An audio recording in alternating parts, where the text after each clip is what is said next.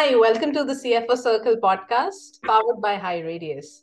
Today, I have with me David Appel, and we're going to talk about how you can build your finance tech stack up to enhance how things are working at your CFO's office. And before we get started, here's a quick context that I wanted to set. For growing mid-market businesses, it is imperative to continuously evolve the technology in their day-to-day processes to ensure there's a smooth functioning with clear insight into business processes. But how can CFOs and finance leaders build up their tech stacks to ensure that their tech environment is not only supporting them in the long run, but also being used to its full potential? Now, on that note, I'd like to invite David. Hi, David. How are you doing? I'm fantastic. It's great to be here. I'm so excited to have this discussion with you. And the reason is that David is working as head of SaaS Vertical at one of the largest companies on London Stock Exchange, that's Sage. And over time, as a sales and GTM leader, his organization has done really well for itself. He was previously running direct sales at Bill.com and led NetSuite's software vertical and was part of IBM's corporate development team. I'm so glad to be here. I love spending time with CFOs and chair people of the audit committee and their teams. It's a real treat to be here. High Radius is a real strong partner with us. We appreciate the relationship we've developed and the many mutual clients and success we've had over time. And for you, our listener, I hope this is valuable for you. That it was kind of, when you do all the background, it sounds good, but it was just really blessed to work with some great companies, with some great people, and really help some amazing companies in their growth. So thank you for having me, Matarima. Thank you so much for those kind words, David. On that note, I have my first question for you. And given that you've been talking to so many mid-market CFO finance leaders, wanted to understand what have you seen to be their accounting tech stack like? Well, I want to set some context for this. And I focus on the software and technology space, but this can be applied to most any spaces. There's a continuum that people go through, and you first create a product or a service, and you're trying to make sure the market's going to resonate with that. And then if that case, it's just the CEO or the founder's just throwing receipts in a shoebox and paying, the team off a credit card. It's really simple. There's not much you need to do. But then you want to prove you can sell what it is that you just created. And so you want to start to automate the processes around cash flow. So money coming in, money coming out with your billing, your AR, and your AP. But then you want to prove you can grow even faster and then keep and retain and upsell those customers. So all of a sudden, a lot happens to finance at once. Volume is going up. The complexity and changes of the orders are going up. Multiple line items are going up. Might be happening across multiple entities. And there's all that complexity and scales going up. You're trying to reduce the friction every place you can, because we have a little internal joke we say. Every finance project is really a reporting project, because the executive team and the board and the CFO just want to understand what's been happening going backwards and going forwards coming into the business. But then you come out of that stage and you want to, if you've won your market, you become leader, you've got exit trajectory, then you want to make everything profitable, repeatable, and predictable. So a lot more FP&A comes into this, a lot more customer retention comes into all this. And so there's several applications you need to apply to all that. And then if the next milestone is that nirvana of a big outcome of an IPO or a sale, and there's of course growth that comes after that. But what this drives is there's a whole level of international that you have to deal with the consolidation that occurs and the foreign exchange that happens with all that, and consolidating all of it so you can have a predictable forecast. Because when you're in the public markets, you've got to nail your billings, revenue, and cash, amongst many other numbers. So there's this continuum, there's this backdrop of what's happening in the business cycle that the CFO then needs to guide everybody as to what's happening. And so you go through this maturation of different portions of the tech stack as you're going up through that. I can go deeper on it, but I don't want to, for all of you listening, I just want to kind of keep it simple. We've got some visuals on this. If you just go to sageintacct.com/easyclimb, we've got some videos and visuals that complement all this. We don't have them here in the podcast that we're doing, but please keep going on, Harima, and if I can go deeper on that, or next question. Absolutely. So, with so many CFOs that you've worked with, and you've seen what kind of solutions that they've been implementing, have there been cases where their tech stack actually becomes a challenge rather than being the solution? spend a lot of time with our customers, and I ask many questions. And one of the questions I ask is, what do you most dislike about the job? And if you want to answer that for yourself as you're watching this video, or to our listener, but you know what your peers' number one answer is? It's doing manual work primarily around reconciliations. Reconciliations of trying to tie data across multiple systems. What's the AP say versus the GL? What's the expense system say versus the GL? What's the bank say versus what the chart of accounts say? You can go on down the list. It's the integrations that are the pain in the keister of trying to manage all of this. And so what people have asked for is just give me a platform where I have as minimal integrations as possible, and where they are, make them as seamless as possible. So, just protect me, the customer, from them, because ultimately I just want to get the data in one place, a tight close, and then again, report what happened going backwards, and then forecast what's likely to happen going forwards. Absolutely. And, even at High Radius, we've spoken to so many CFOs, and we've seen that changing requisites at CFO's office, upgrading to new software, be it in ERP or in accounting software, is not always an easy task, and not necessarily the most effective solution in the long run as well, as it can lead to a whole new level of challenge. What is your thought on that? Leverage wise counsel. If you've gone through this before, or what your peer network is, or your investors, or whatever industry you're at, some people who've been through it, and a couple of generations ahead of you, or like generations of deployment, that age, and learn a lot of the lessons, because you want to begin with the end in mind on all this. You want to set your chart of accounts correctly.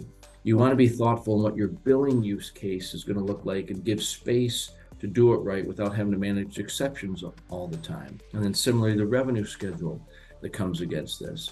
You want to be thoughtful in what your expense policies are going to be, and how you're going to manage cash going out, what the approval process is. And while this is happening, as your hair's on fire because you're doing multiple jobs at once as you're in the earlier stage, just try not to paint yourself in a corner, because when you become later and you need to do IPO readiness, there's so much around controls and compliance you need to have in place, and segregation of duties, and SOX 302 and 404 that come into place, that you just don't want to have yourself painted in a corner that you can't put all that in place. The nuance, because there's millions of nuances of all this. I'm happy to talk to you personally, or whoever your wise counsel is, but do that. But just remember, you already know this, but I'm going to state the obvious. Your job is to manage cash coming in and cash going out, and to be able to report what happened and then forecast what went going forward. And if you understand where you bring value to your customer in the business model, and that's your true north, and then how you try to monetize a business model around that, it generally works out. And I've had the pleasure, you said earlier, I've been very humbled that over time, in the course of my career, my organizations have been in the business over 2,000 customers. And so I've seen this time and time again. We know what the pattern looks like, and that's the pattern of success. And the other thing that I want to talk about was integrations. You just picked on it for a bit. I wanted to understand that, there are a lot of mobility that are provided to businesses by ERPs to enhance their capabilities using extensions, apps that exist on, the Sage marketplace. I wanted to understand that in your experience, do you think that accounting teams are utilizing this option to the full potential or not? Let me just start with this. You want a system of record. You want a system of record because that's what you need in order to pass the audit and show you have compliance and controls. And then you don't want the executive team arguing over whose data is right, which I've seen happen many times. CROs pounding the table, my data is right. Head of customer success, my data is right. Head of product, my data is right. CFO, my data is right. And it just erodes confidence and trust, because you need to have a shared consciousness as an executive team to truly be successful coming in. So against that backdrop is workflows. Sometimes you need an extension at the tail end. What High Radius does in the accounts receivable capabilities that you pull on is a wonderful example of that. And the questions you want to ask the vendors that are the two tie-in is, how mature is the API, and how does the API work, and how much do I, the customer, have to get involved in the maintenance of the API, and how is it going to get upgraded as both products are constantly getting upgraded, and protect me, the customer, from that. And you really want to dive into understanding what that looks like, because ounce of prevention is worth a pound of cure on pulling it in. And simple things as what are the fields that are mapping back and forth to one another and how they identified and how they're getting filled. Because again, you want the GL to be that system of record that's pulling it all in, because that's what gets audited and does the reporting against it. There's so many nuances based upon what application stack we're talking about this, Mahirima, but that's the core advice, because I'm doing this because I want to pay it forward to you, our listener, our viewer, on what's going on. So I just want to give some practical advice on what you should do as you think about doing this for yourself. When CFO's office is considering to upgrade a solution in their accounting stack, what should CFOs, definitely keep in mind to ensure that they create a stack that grows with their business and supports them in the long run? Well, just choose Sage Intacct. There, you don't have to think any harder or longer about it than that. Let's just break it down into 3 buckets. What do you want the chart of accounts to look like, and what the dimensions that you want, and department, class, location, whatever unlimited amount of dimensions that you want on every journal entry that's coming in, because the more they just come in and self-populate and all that's automated for you, the better your close is going to be. That's all number 1, chart of accounts. Number 2 is beginning with the end in mind, what's your reporting look like, and what is really the key metrics and OKRs of the business today and likely in the future. And so what's the data that you need and in the system and where that's coming from, and then what's pushing that data in. So it's beginning with the end in mind on reporting and following the data backwards in order to understand what the setup should be.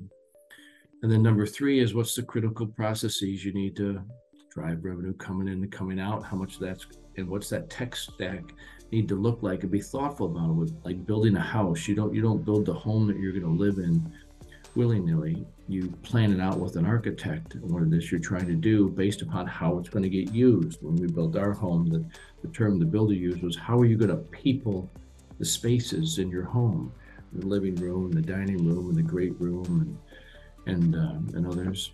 And so it's the same thing with you. Instead of how you're going to people spaces, is how's data coming in and how's data coming out, and how are you going to use it, and be thoughtful on that. So those are the 3 things: chart of accounts, what reporting looks like, and then how the data is going to flow through the system based upon what you need to run the business. Now, with that, we come to the conclusion of the episode. But before I let you go, there are 3 things I want to ask you. The first one is, what, according to you, should be the top priorities of CFO's office in 2023? So it's all about your people that you're empowering in order to run these stacks. There's so much confusion, chaos happening right now, and lack of clarity. And what does cash look like, and what should you do on your staffing levels, and just have a great team that's supporting you with pulling those decisions together. That's number 1. All right. Is there anything else that you'd suggest CFOs should have on top of their mind? Be joined as a team on the big decisions you have to make, and deal with the tough decisions with empathy, what you have to go through, because profitability is so key right now with maintaining cash and how you're going to have really cash runways. We've been flush with cash for so long, and who can forecast the future? But I certainly hear a lot of people saying, be smart on your cash reserves right now. So, and everybody who's listening already knows that. So if I put one more thing on top is have a great forecasting tool with how you're trying to estimate out what your scenarios look like. I spend a lot of time with our customers on that, with what our capabilities are, and some of our partners on really trying to run a lot of modeling and forecasts. And they're doing it, though, not in isolation, whether it's the CFOs, the business model architect, talking through the implications to the business models with the other key executives on the team, the stakeholders, with how to guide the company. Are there certain health matrices that you would recommend CFO's office to always stay on top of? Again, it's motherhood and apple pie of just what's happening with cash, what's happening with customer retention, what's happening with customer upsell, what's happening with the growth rate. But then all the more so, because I focus on tech companies, is where's gross margin, where's your biggest drag on earnings that you can tackle and put in place. A lot of companies do acquisitions, and most acquisitions don't work out. So it's really be thoughtful in what your transition process is if you're going through doing some acquisitions, because a lot of companies, right or wrong, there's an opportunity to purchase competitors right now that might not be as well managed.